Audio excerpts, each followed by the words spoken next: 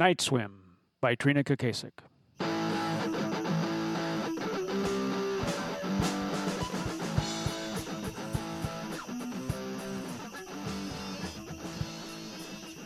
So it's late summer, balmy night. I'm 17. I'm at the lake, my lake. There's a little bit of moon on her, depending on the clouds. Heat lightning in the distance, the smell of bonfires, and the end of summer. The party was getting boring, so I coaxed Dave down to the water. I stripped down to my bikini, the white string one. We were lifeguards at the pool in town, Dave and I, and fast swimmers. He was wearing those cutoffs I liked. I said, "Come on, race you to the raft." I don't know. Dave was an Eagle Scout. I was the opposite. I'm already out past curfew. We can be there and back in less than 15 minutes. There are no underwater lights. We've got the moon and the houses. My lake is not going to hurt you. She wouldn't dare. She's my friend. The lake winked at me in the moonlight. But the fish, they bite your ankles. Once we get out past the drop-off, the bottom will be too far away. How deep is it again? She's 40 feet, so no fish, no weeds out past the drop-off. Is there really a train down there? That's what I hear. I'm swimming to the raft. You can be irresponsible and force me to swim in the dark without a buddy, or you can join me. And with that, I was under. Late at night, she seems thick, like ink. Her limbs relaxed and heavy. She sways like a hammock, keeping me suspended. The silence when I lie in her lap looking at the stars and the glow around the edges from the lights in town and on the road. Well, if there is a heaven, this might be it. But underwater, in the dark, gone is the earthy green of the day. At night, there is nothing. No sound, no noise, just your heart and the water in your ears. And even if you open your eyes underwater, she's opaque. Can't even see your hand in front of your face. You peer hard at the bottom, but it remains invisible, 40 or so feet below. I began to swim out. Dave, soon behind. White bikini, works every time. We enjoy the quiet swim to the raft and climb up. We play like the kids we are.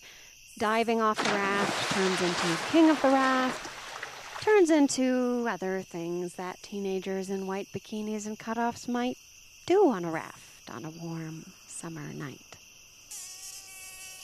Ow! Mosquitoes are finding us. Holy crap, I am so grounded. We gotta go. Did it get darker? It had gotten darker and windier. Moon, stars now running along a treadmill of the clouds, which seemed to be moving very fast. And the lake, she looked dull and cranky. Crap. Don't worry, we can beat the storm back to the beach. Come on. We'll be swimming right into it. And what if lightning hits the water? We should stay with the raft. The raft is on the water. Crap, tornado siren.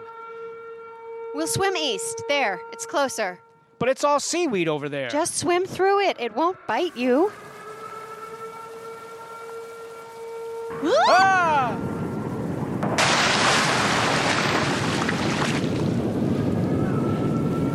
And with a huge gust of wind, the raft had flipped over. Where are you? Shit, Dave!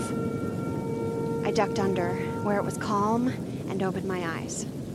Bizarrely, I could see more than ever, especially when the lightning, which was now constant, flashed above us. It was like a fish tank. And there were fish.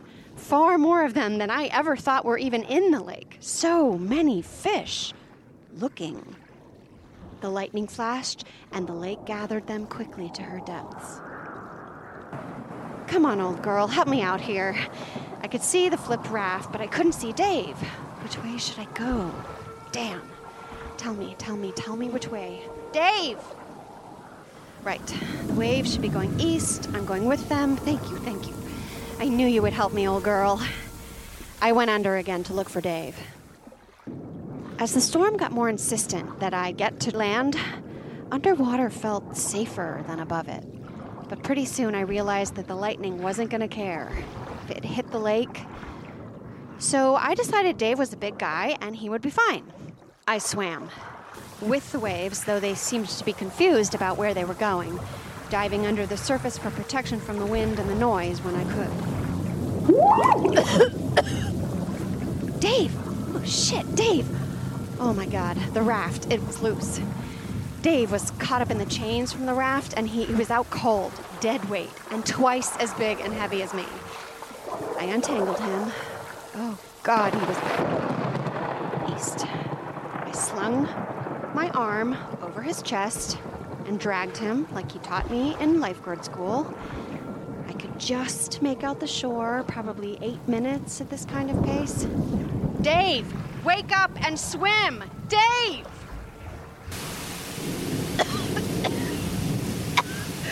Shit. Rain, but not really rain, more like a waterfall. I couldn't stay on my back to carry Dave without drowning us both. I had to drag him by the hair, like he taught me, and go back under from time to time. No. Shit. I promise I won't be stupid anymore. Just let them come back on, please. Yeah, I was bargaining. For that last crack of lightning took out every light in every house along the shore, as well as the lights in town and on the road. It was so dark, like a... Shit. East. The waves are still going east, right, Lady of my Lake? You're gonna help me, right?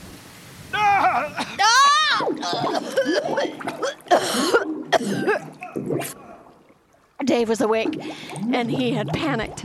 He grabbed me around the neck and climbed on top of me, the rescuer's worst nightmare. I tried the escapes he taught me, but they didn't work. He was too big. Finally, I socked him in the ribs, and he let go. Dave, stop! It's me! Let go! He grabbed me again. Another hit to the ribs, but I missed. He was too big. He had me. I couldn't. He was too big. We were under, and we were sinking, and...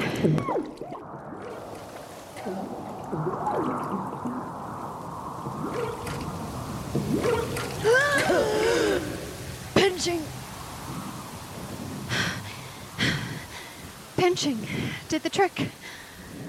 I was free. I looked down to the bottom for him one more time. The lightning flashed, and the bubbles rising from the depths rolled their eyes at me, or were they crying? I couldn't tell.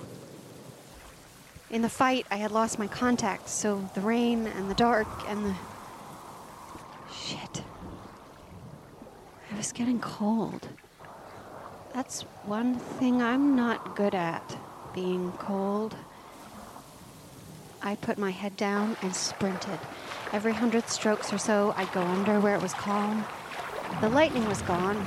Thunder was in the distance, but the rain and the wind and the dark, they were all around me. But she was with me, my lake, holding me up.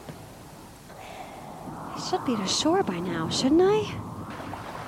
Unless I'm swimming in circles.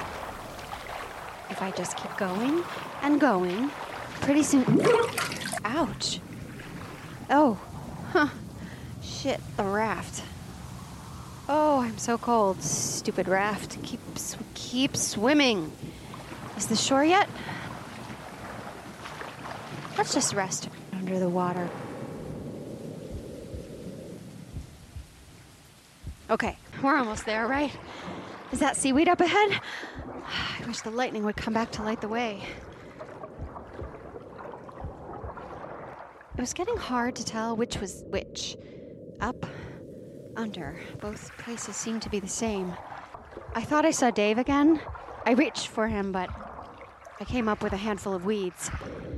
I thought I saw lights overhead, flashing red, but they weren't for me. So cold. How did it It gets so cold. You're gonna make me mad like you're supposed to be fun. Handful of weeds. Almost there, aren't we?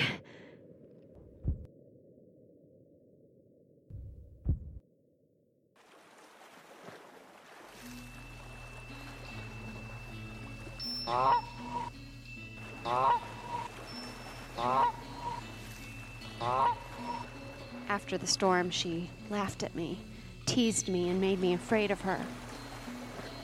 But I've forgiven her. It was that or leave her, which I'm never going to do. I love her. And I know she loves me. She takes care of me. Our first Christmas together, when her surface froze like glass, she let me watch the skaters and the ice fishermen. The ice, it was the biggest picture window I've ever seen. We played this game where I took the bait from their hooks. And on my birthday, she froze her ice so thick that there was a skating party with a bonfire up above. It was beautiful the way the fire glowed on the surface. I swam up close and could feel how warm it was. I think I heard my mother. Oh, and yes, there is really a train down here. That's where we live. Next time you're standing in the water at night and you think it's a fish nibbling your ankle, it might be.